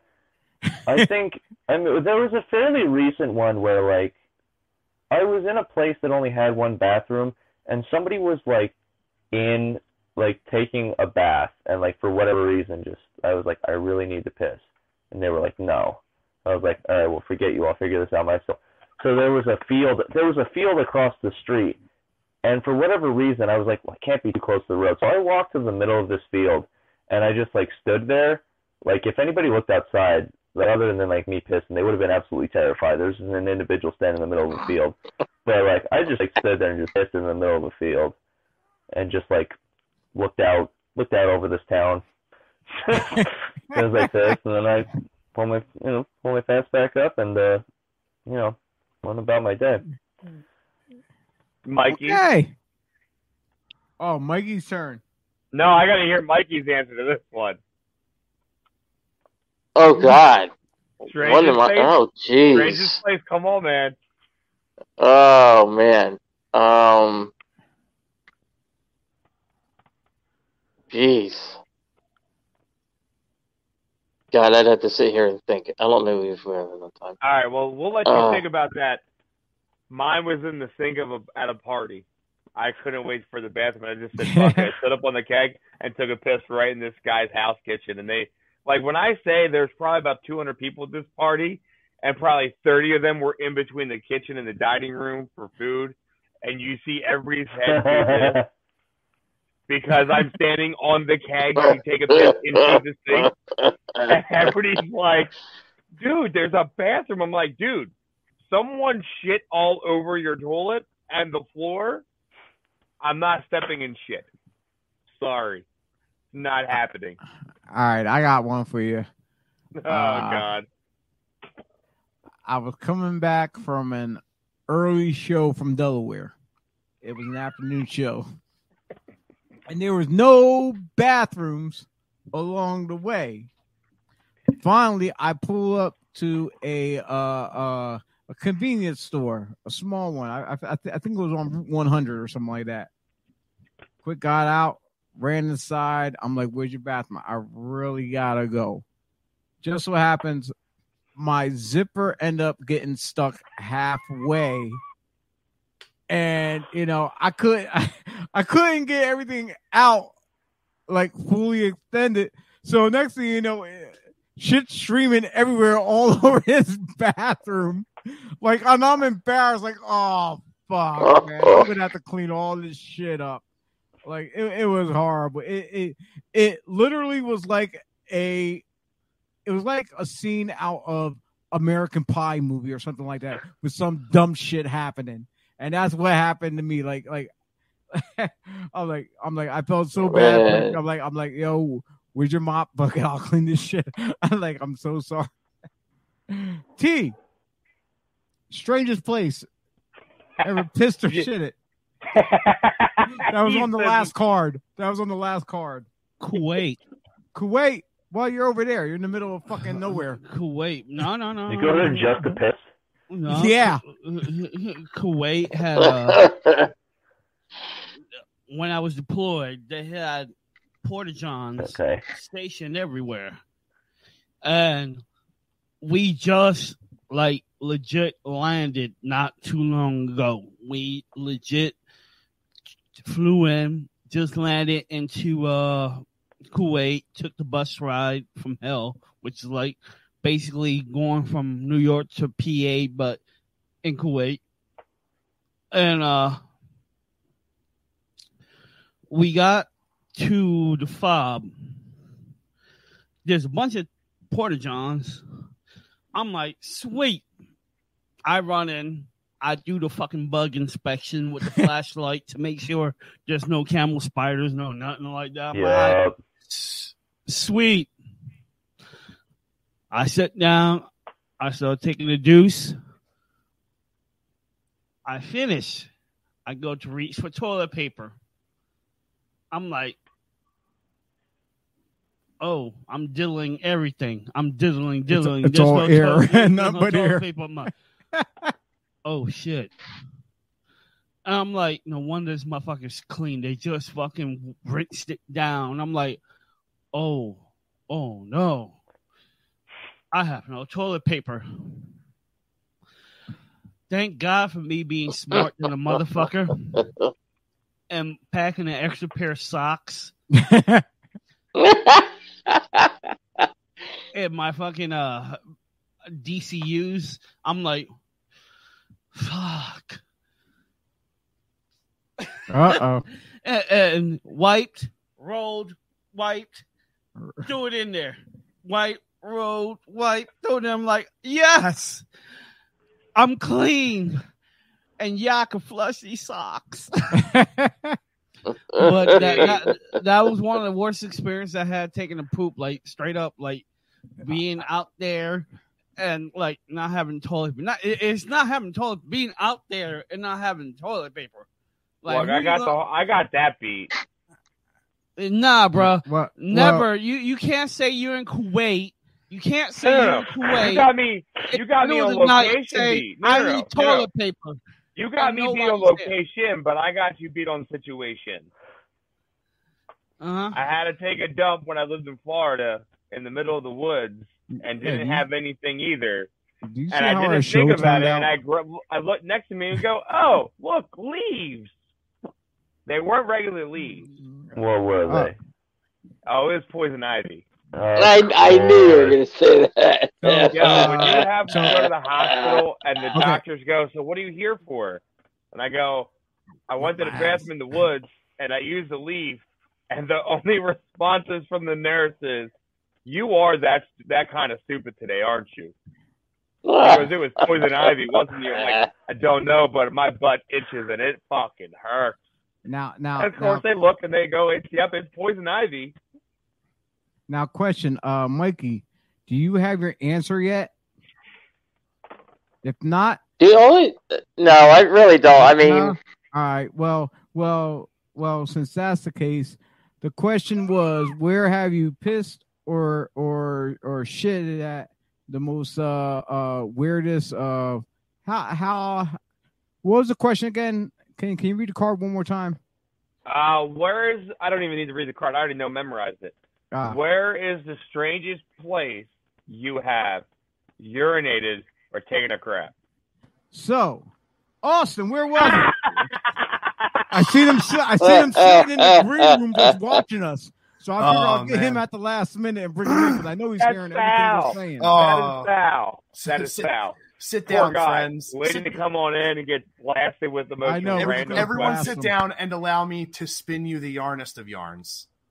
Because God. I was out with friends drinking one night. And we were roaming around by a baseball field, and I had to take a crap, and we couldn't find a bathroom. Me being drunk and being also an idiot that I still am, decided to. How do I say that? I took a shit on home plate. Oh my God! Wow. Hey, I guess you were safe. I guess you could literally say that the strike zone was shitty that day. Oh, that's great. That is so good. Oh, that okay. Listen, that.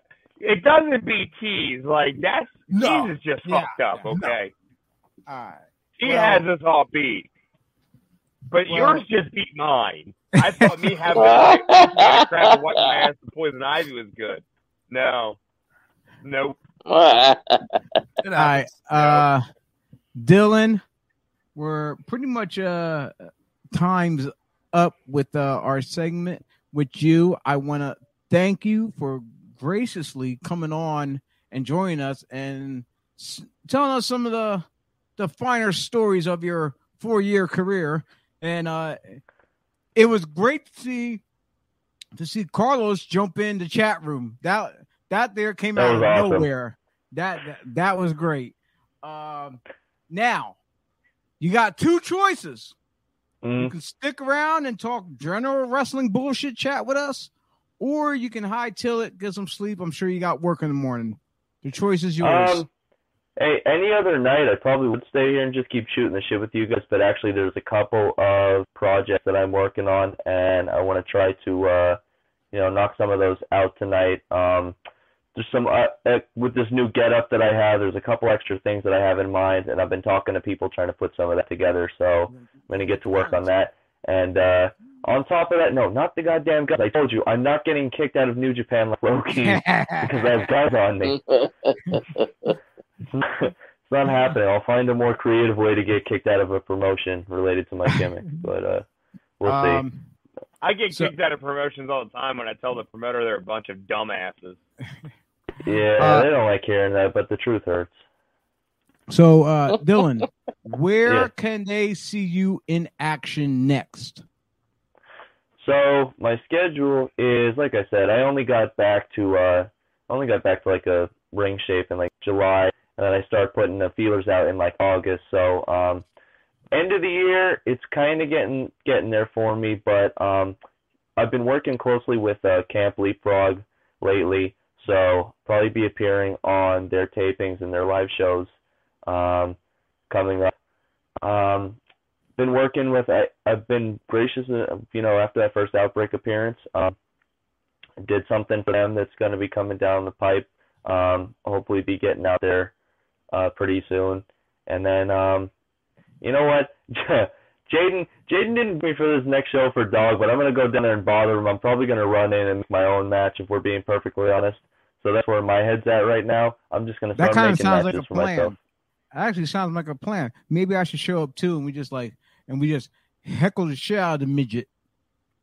Yeah, you know what? You come out there, do your man. I know you got aspirations to do the manager thing again. So you go out there with me. Let me just sock some dudes in the face and see how Jaden reacts. And I'll try to talk as much shit. I'll try to talk as much shit as I can without my teeth falling out. Yeah, dude, grab a microphone, throw your teeth at the fans. It's what they came there for. I'm gonna bite somebody. That's what I'm gonna do. Do it. I hope this gets back to him. So, Dylan, on social media, where can people follow you? We see already your name at Dylan Mesh on Twitter. Mm-hmm. Where else can they follow you at?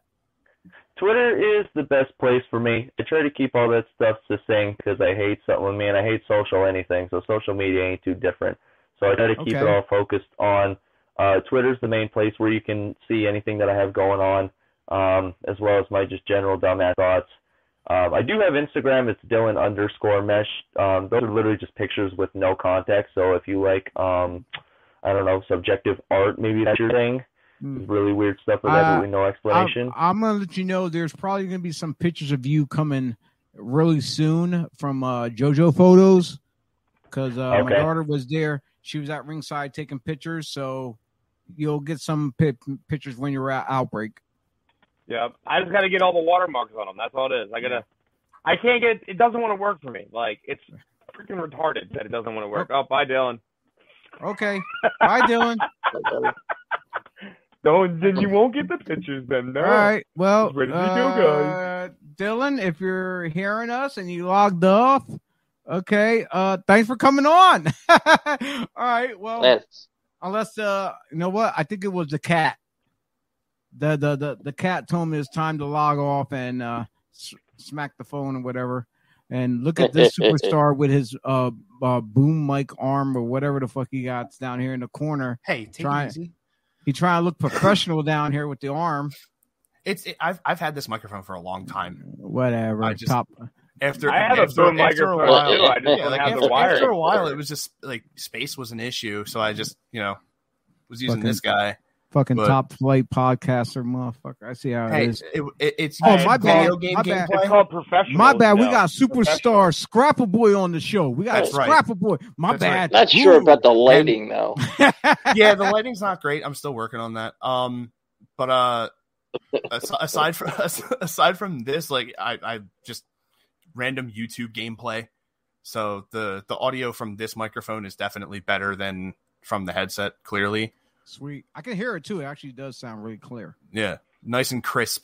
Look, once I go buy this wire tomorrow for me to use the laptop on the mixer and actually have the overhead hit mic, I'm gonna I'll use these headphones, but I'll use the actual shotgun mic, so I don't have to worry about that crap. I know. It's gonna be so clean, dude. I can't wait for that. Me neither. They're so good. I needed another goddamn wire. Another $30 here. Yay! All right. So basically, a lot of us here are looking top flight with our Twitter handles on our screen, except for Mikey. Even though he said he forgot to do that. Yeah, I did. I just forgot. I'm like, oh crap. Come on, Mikey, man. You're supposed to be the better Bernard. What the fuck, dude, man? You're killing us. Charlie horse. All right, gentlemen, it's time. It's time. Whoa, that's a UFC thing. You can't steal their line. It's time. I mean, we can sort of go with the theme and say the time is now. Yeah, well, we definitely can't see you, but those teeth we can see. Oh, man. I don't want to see. All right, so. It's you right there. I have not really been keeping track of what really is going on in the world of WWE and AEW. It's like I watch this stuff all week. I get excited at parts, but then yet, with the way my work is and stuff, everything just seems to be a real blur. The only thing that stood out so far all this week for me is the whole Arn Anderson thing. I didn't get to watch AEW. Like that's my issue with this work week. I don't get to watch any wrestling during the week. I have to watch it on the weekend. So between Mikey, T, and Austin, basically, if you guys watch wrestling all this week, this is going to be y'all 3 segments, and me and Dennis are just going to chime in with our 2 cents whenever we feel like it. So whichever one of you 3 want to kick it off and start, please. Well, I guess we should start off with we'll start off with the Extreme Rules Fallout. Nah, we gotta end it with Extreme Rules, man. You gotta go with Arn. Listen, hold on. We saw Raw first. Raw was fantastic. It was actually pretty decent Raw. I didn't like the whole start the championship match and then some more crazy shit happen and then go back to the championship match later in a cage. Cool with the cage, but Raw was actually pretty decent. It was a workman's show. There was a lot of matches. I don't know. I was busy watching the Eagles game. Sorry. You see, you asked for my opinion about shit. No, go ahead. Yeah.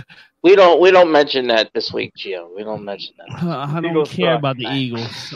But anywho, Raw was pretty decent. NXT. Actually, let me go back to Raw.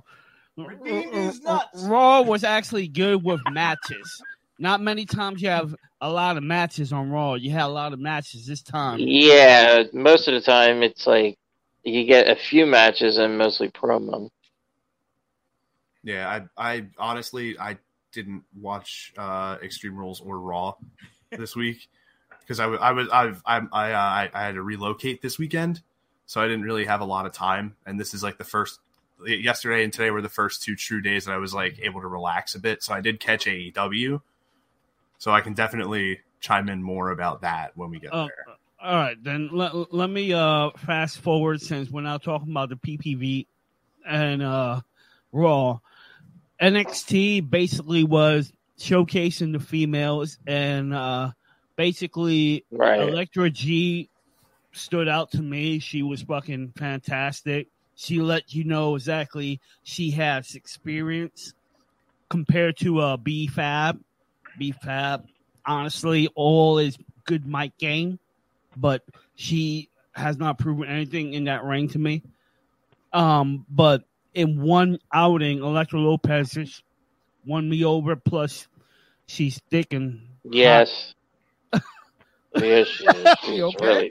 Really... Wow. You okay over there? Yes. As soon as I said thick. She's Elo from the block. No, but she, in all honesty, she's amazing. She has growth potential. Mandy's with the wet hair. Oh Lord. But that wet hair gimmick with the dark brunette and she added little like blonde highlights to it. I'm like, whew, okay, girl, get it. I know where you're getting at.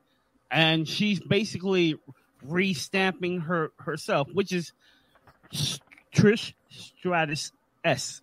When I say that, Trish Stratus came in as a fluff piece, TNA, manager. What happened after Trish Stratus got some training and proving grounds? She became one of the baddest females ever to lace boots. And that's right. I said this about Mandy. If Mandy could get her work ethic up, she could be the next Trish 2.0 because she's that hot and she could command a presence with just her features alone. Give her the mic skills. I think Io Shirai seems to be a pretty good worker too. I love the high flying stuff she does. I think they're gonna do a split and throw Io on the main brand later on Friday, and have Zoe keep working NXT because Io been ready.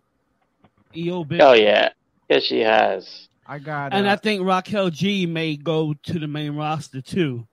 Yeah, I'm getting that feeling too. I got a notification from Dylan Mesh. He informed me that his phone overheated and shut off there at the end of the show, but he thanked everybody for letting him come on. So, yeah. Rough. The struggles are real. But NXT was actually a pretty dope show. It wasn't like I watched it for the matches, to be honest. And it was Electra that stuck out. They're trying to push Braun Breaker to the moon, which he has all the tools. But, man, it's like there's something that's not rubbing off the right way. Maybe it's his whole trying to be like his daddy gimmick with the like confetti straps and things of that nature. I would like him to be his own self. Not his father, not his uncle, his own self. But that's NXT. Now we're gonna go with you, gentlemen. Well. What about Rewind. Bobby Fish? What do you mean, Bobby? Bobby. That's what we're about to get into that. We're about to get into that. I was thinking former NXT. When you said NXT, I was thinking. Ladies and gentlemen, Chill does not know what a segue is. I was thinking former NXT. That's why he was segue. When he heard segue, he was thinking of the scooter. Yeah, that's what I was thinking of. But those are my hot topics for NXT. Now we're gonna move along to what everybody else been waiting on. Fuck this, I'm leaving. AEW. But this is the good part. AEW. AEW. See how he's moving right to me? He's no longer the host. I'm controlling this. Gentlemen, release a crack and tell me how you feel. I thought overall it was a great show. The main event was really good, and just seeing, like, again, just Sammy Guevara proving that he is a really great wrestler and an amazing athlete, especially just that whole match with Miro. Just the way Miro operates is always just so just like raw talent. To see Sammy be able to keep up with him and keep the flow of the match going really well was just really cool. And then what happened after the fact on socials was pretty neat. Dennis? I didn't watch any wrestling this week. My job does not allow me to. I've had to be at work at like 6 a.m. every day. How the Ravens are? Ravens were fucking great. We looked like shit, but we won. Hey. How's your heart after this past Sunday? Look, my heart broke. My heart was broken a little bit, right? Because Justin Tucker missed a field goal in the beginning of the goddamn game, which that broke me because I'm a Tucker fan. I can give two shits about everybody else, but I'm a Justin Tucker fan. And Chio, you want to kiss our ass. Chio commented in the group and said, "Kiss my ass." But first off, I have to say my heart broke tonight with the Phillies. Okay, we ain't got all day. Mikey, tell us about AEW. AEW. I saw up to where that promo was that Arn Anderson did, and then I got sidetracked and I didn't see the rest of the show. So I got lucky. That promo was everything. That promo was everything. Like he called Cody a little loser bitch.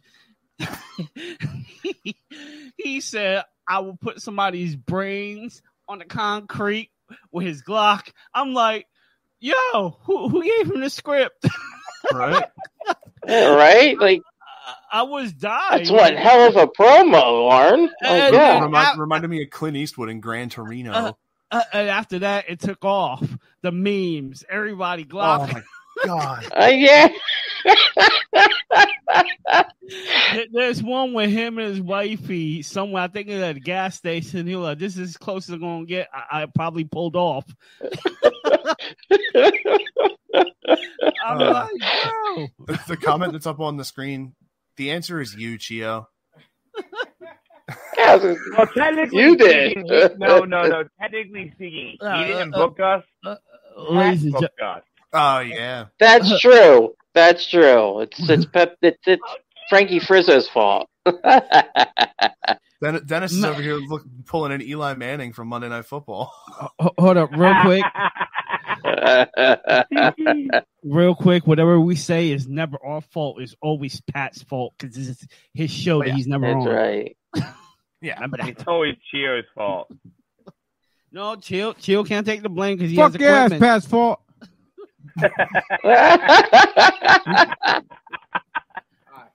Oh man! I thought another great segment was I know it was right in the beginning with Kenny Omega out there and him getting interrupted by Bryan Danielson and then getting called Kenny No Balls and everybody saying it. I saw that replay. Watch for the T-shirt. Come soon. Yeah. Oh, definitely. Oh, damn. I might have to get off.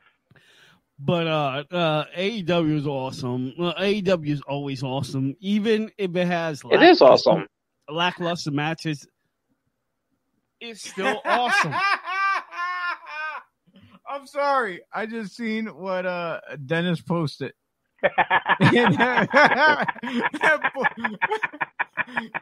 Wait, what? Look in the group chat. But like, it's a scene from Ricky.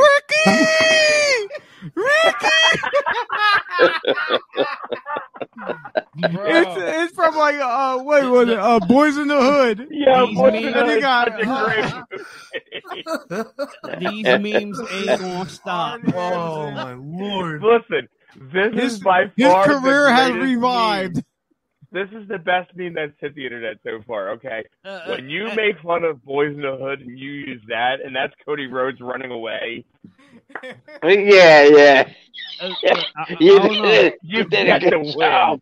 That Charles Bronson promo poster was pretty badass, too. Oh, yeah. Yeah. That was great. That Death Wish poster. Dude. Yeah. So Yo, like one little promo took everything and it like made it so bigger than anything. Just the fact that they had named the movie Brainbuster was so good. What's going to happen next week when Cody comes? You know how bad the boos are. Arn Anderson just called you a little bitch. Oh yeah, it's gonna be so he's gonna feel the wrath. That's come on, Lee. Happen. You're the only one that listens to me. Yeah. Lee's like, I just told Cody that I'm in a relationship. I'm like, bro.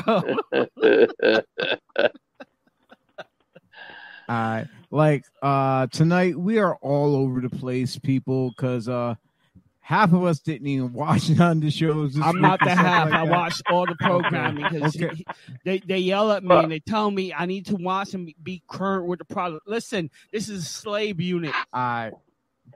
Here's what's going to happen, folks that are watching.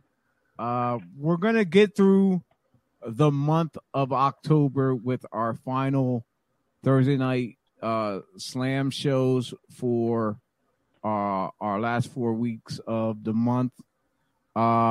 We got only one Breakfast and Body Slam show, which is going to be on the 9th, but it's going to be done here, not in studio. So it's going to be Saturday the 9th. When we were in studio, we were doing it at 10. Gentlemen, do we still want to do it at 10 o'clock a.m., here, or are we going to do 11 o'clock for that Saturday? Because coming, it's the 9th in 2 weeks, in 2 Saturdays. Ooh. Right. Well, because in studio, of interest is here. Because in studio we were only at 10 a.m. anyway. So if you want to do it at 10, we can do it at 10 right. From home. You can do it from home. So here's my conflict of interest. All right. I'm either A, gonna be an AC from the 8th, 9th, and 10th, clicking away on some photos at GSW because I'm trying to make it down there. Okay. For the whole weekend, or B, I'm going to be at my niece's football game in Bethlehem, and then all the way to go to watch some cosplay pro wrestling in Oaks. Okay, so you're going to do it via phone from on. Okay, that's fine. That's fine. I don't care. But like I'm saying, look, if I'm live from a football game, it's full of even if you're football, driving, even like that one time, if you're on the road in your car, chime in. Just keep your earphones ready, whatever, like I said, we're going to go either 10 or 11 o'clock. What's good for wait, let me ask Austin, what are the show schedules for Saturday? Because I don't want to overlap on somebody else. Saturday, Scrapple Boys is at 9. Okay. And Gobblers until 10. And Gobblers at 8? No, I'm pretty sure he's Sunday. Okay, somebody's at 8 o'clock. Is it Old Heads or Sullivan? It's usually the Old Heads. Wait, but Sullivan switches Sullivan's hours to on Mondays now, and now. I think Old School is Tuesdays. And what about Combat Misfits? They still do Sundays, and then also they do Sunday mornings and Wednesday night. So Saturday's pretty much screwed over for everybody else. So okay, so Scrapple Boys are in at from 9 to 10. Why not we say 11, just so you can get out of studio and get home then if you need to be? Yeah, that would probably work best for me. Okay, so Saturday, October 9th at 11 a.m. will be our next Breakfast and Body Slams, and then come November, starting in November, we are going to go weekly on Sundays, and me and Dennis will flip-flop, even though I'll be here for each one. Dennis will host 1 week. I will host the other week. So that first Sunday will be Dennis's week, and then I'll be on the next one. T, I'll still come grab you on those mornings. And as far as Thursdays, in November, we'll go every other week. So basically, when you look at our schedule, it's pretty much like a Thursday night slam, 2 Sundays, a Thursday Night Slam, 2 Sundays. So it's 1 and then 2. 1 and 2. So, and the pop-ups is just popped up wherever the hell we are. Right, when you least expect it. Whenever that happens. So, and that's I did that on Saturday, or I did that on Sunday. Yeah, that's right. Yeah, we did that Sunday morning. He reached out to us. I was half dead because I had that I had that long day Saturday, and it was just me, him, and Mikey. So, but yeah, I was sitting there getting coffee ready, and I seen your message, and I'm like, yeah, what? All right, even if only on for 20 minutes, 30 minutes, whatever, we get a little something out there. Dennis was live at the Keystone show, and some of the talent kept popping in on the screen. So that there was good. That's awesome. Good because you never know who's going to pop up on. Look, I got to talk about Sunday real quick. Okay, I really got to address something that happened on Sunday. Let me just tell you how much of a professional Gangrel is. This man threw his back out in California the day before, right? Still made the flight, still did the match in the worst body shape you could possibly think of. This man's walk to the ring, it hurt me watching him get to the ring. And all he could keep saying after the match to Breaker was, "I'm sorry, I wish I could have did better." And the only words out of my mouth were "No, thank you, because you didn't have to wrestle." Yeah, for real. You could have sat at home and not come because your health is way more important. And Kareem literally showed the message that he literally said it to him. You if you're hurt, you do not need to be here. It's totally understandable. The man flew from California to Pennsylvania to wrestle a match hurt. Absolute legend. The most unrealistic thing I could have ever saw. First off, that was the first time seeing Gangrel wrestle in person besides being at a WWE show, and me taking photos was effing awesome. He's without a doubt one of the nicest guys I've ever met in the locker room. He was so he had no problem answering questions or anything. And then he even said, make sure I get photos to him on Twitter and stuff. Absolutely. It's going to happen. But the fact that he still made the obligation to be there. So now, when people listen to this and all you younger kids in the business, when we tell you don't wrestle hurt, we do say that and we do mean it. But if you do wrestle hurt, understand it goes a long way to everybody that you still wanted to hold up to your end of the bargain and your commitment to a show. Yes, you're not Gangrel, which is even bigger because some of these guys and cats that have been doing this for 20 plus years don't have to. He still did it for the fans. He still did it for the workers. That to me, dude, that was mind-boggling that he did that. And when I mean he was in rough shape, you could tell getting into the ring he was hurting by the walk. The grunt, he was just not feeling it. I'm just gonna guess if we go to his podcast, I'm sure he's talking about it because he has his own podcast and he keeps it up to date. So I forget the name of it. I think I might be Fangin' and Bangin' or something like that. I think it is Fangin' and Bangin'. Yeah, I forget if it's Sounds on about Facebook. right. I think it's on Facebook or YouTube. I think it's on Facebook though. It might be all the platforms. I'm gonna listen to see if he has one recently. Yeah. But dude, but the ones I heard so far, it's pretty much up to date stuff that whatever's going on now in the world of wrestling he's discussing. So who knows? He probably discuss him being injured and still doing the show probably. That was one thing. The second thing, because I got to touch on the weekend because I was at indie shows just like you were, Gio. Yeah. Triple WA ran on Saturday night in Quakertown, and they packed the place. Packed. Quakertown Farmers Market. So I gotta say my hats off to you, Dino, Santa, and Paul, for pulling that off.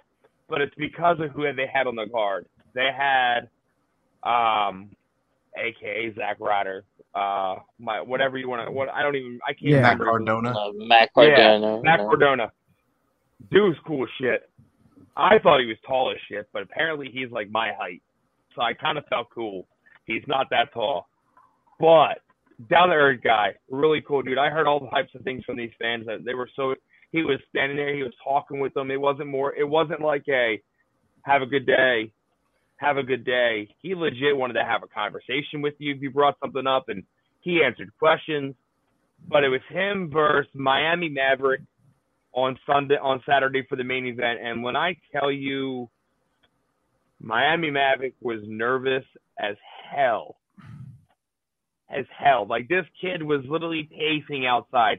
He was like, it's really happening. This is really going to happen. What the hell? Like, freaking out. And then goes out and delivers, without a doubt, the match of the night. 100%. Match of the month, I'll say match of the year for Triple WA. And I've been to a lot of those shows. That definitely was match of the year. Those two delivered. Big ups, because Cardona didn't win. He got beat. Yeah. Yes. CCO, you got the same energy as I did for that one. But it was cool to watch. I didn't appreciate how, I went there to take photos around ringside, and I was like, oh, well, we got one photographer around ringside and a camera guy. But your photographer takes pictures like this. You want to know how he takes pictures? Instead of it looking like this, he was just like,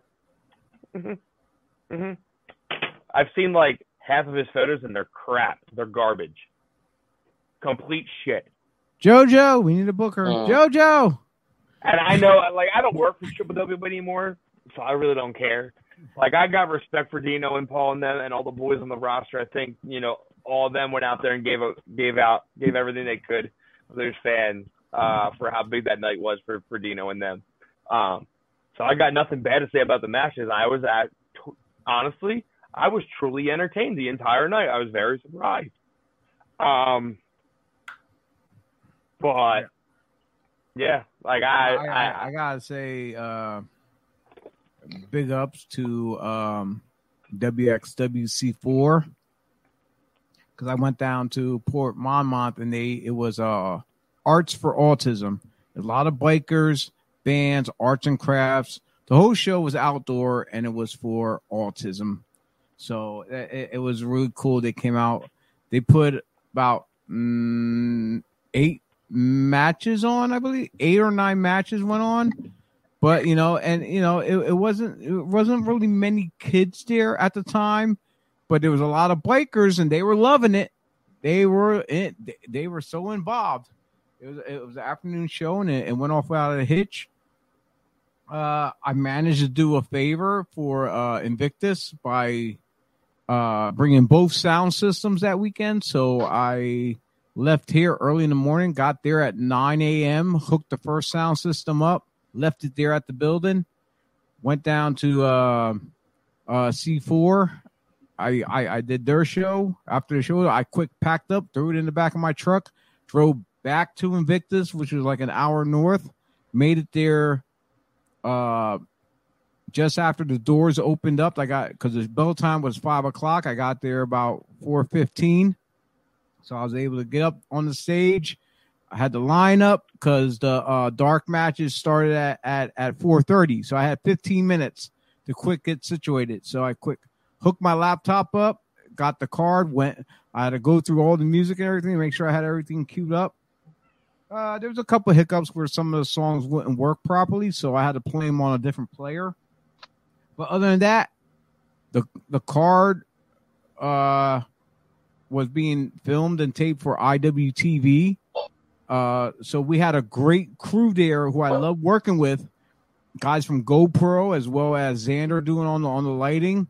We, as always, us 3 groups together, we kill it. And JoJo was there doing her pictures at ringside too as well. So we all did our thing. And I had a good time because by the time I got home, it was about roughly about 11, I think. So I got home about 11. So I was thinking I was going to get home like 12, 1 o'clock, but I was happy that I got home that early. And when I seen your message in the morning time, I'm like, okay, I'm not that much dead that I got to sleep in a little bit. Plus, then I took care of Andre's cage. Yeah, that's right. Andre in a cage. Andre cage. Get it? But Andre we get Andre you. the guinea pig. Yeah, we got you. I just like saying Andre in a cage. Yes, I had a battle with him. Look, I was exhausted as shit on Sunday. I did not want to drive anywhere. Like, I only went there. Originally, I went there is because Batista said, "Hey, I'm working a show on Sunday. Yeah, you should come." I'm like, "Oh, all right. Well, maybe we can film, Reap the Future with Dennis Reaper that day." But, I got there at like 10:30, and the show was at 2, and the ring wasn't there yet. I even helped set the ring up, and I was in like nice clothes. But it was all right. It was fun. Like, a little hectic. It was at a bar though. That was interesting. I got 2 beers while we were doing the podcast, and then they kept giving me these little like cups for free alcohol. So how many people? I'm not gonna argue. Free alcohol is free alcohol, right? But yeah, and it was definitely a long day. Like, I honestly didn't think anybody was wanting to do the podcast on Sunday. Well, besides us wrestling, how was your guys' weekends? Anything interesting besides football? No wrestling shows for y'all? Nah, just was moving. Oh, you were moving. That's right. Yeah. That's right. Okay. Well, you know what? We're soon about to hit the 2-hour mark. Like I said, we got the new schedule coming up. So we're going to pretty much end this night early. I actually had fun chatting with Dylan. We love helping the new young talent to get somewhat kind of exposure to help them possibly get more recognition. If we can help, great. And we like having the vets on as well, so they can tell their stories as well. So guys, any final thoughts or anything you'd like to say to the people out there? Let's go around. T? If you're going to try professional wrestling, make sure that your backs are correct. All right. Mikey? Yes, tune in to our show that we're going to do from home on October 9th at 11 a.m. Breakfast and Body Slam, the PG Breakfast, yes. All right. Dennis? Let's see. What do I have? Let me look at my calendar real quick. Well, the only thing I can plug is ACPW in Media, PA at the Media Community Center on October 23rd, where I'm facing you don't know some guy named Kirby. Something Jay Kirby? I don't know him. All right, we'll go with that. I got to talk nice about the guy, but I don't really know anything about the guy. So I got to do my research. But, hey, be there, be square, because, you never know what kind of weapon I might use on somebody that day. All right. Austin? Scrapple Boys every Saturday, 9 a.m. Hey, there you go. Yeah, and ladies and gentlemen, Chio here. You're tuning into Thursday Night Slam. Thursday nights at 9:05, starting in November. It'll be bi-weekly, and we will put the schedule out. You all see that. And as well as weekly doing Breakfast and Body Slam Sundays at 11, and pop-up pipe bombs whenever we feel like doing it. Anytime, anywhere, with anyone. Simply go to bodyslams.pro, click on the podcast page, and you can like, share, comment, and subscribe to all of our social medias, such as Facebook, YouTube, Twitch, Twitter, Instagram, as well as you can go on there and view all of our past shows as well. They are in playlists as well. If you're on the go, whether you're riding a bike and you got your cell phone headphones on, or you're in the car, if you got Spotify, iTunes, Amazon, whatever, I'm sure we might be on it. You can tune in and listen to us while you're on the go as well. For everyone here for Thursday Night Slam, this is the Body Slams podcast team here. Dennis, Mikey, Austin, T, and myself. Pat's at home listening, writing down a note telling how much he hates us. No, Pat's sleeping and crying about the Phillies. Yeah. And the Flyers and the Sixers and the Eagles and the Union. Flyers I have no concern about. It's preseason. Exactly. The Union are undefeated in 4 straight, so let's talk about that off podcast. We'll have a chat about that. Yes. Oh, by the way, Dennis Reaper's coming out with his own hot sauce, just so you all know. All right. Yeah, all right. So if you're not only a pro wrestling fan, but you like other sports as well, check out all the members at the Devereaux Sports podcast teams as far as the Gobbler Inc., the Sullivan Squad, the Old Head, the Scrapple Boys, the Combat Misfits. Did I miss anyone, Austin? And we don't have Redheaded Stepchild no more until we get one back. That's everyone. Yeah, well, yeah, short and sweet. Conversiones de Lucha Libre. Yeah, our affiliate over in Puerto Rico, as well as the guys at the Tornado Tag Podcast and the 2300 Wrestling Podcast. For everyone here, I'm Chio, and this is Thursday night, and this is Thursday Night Slam, and we are the Body Slams Podcast. Peace out. Yeah. Yay, love yous. Yay. I got to end the broadcast. Bye.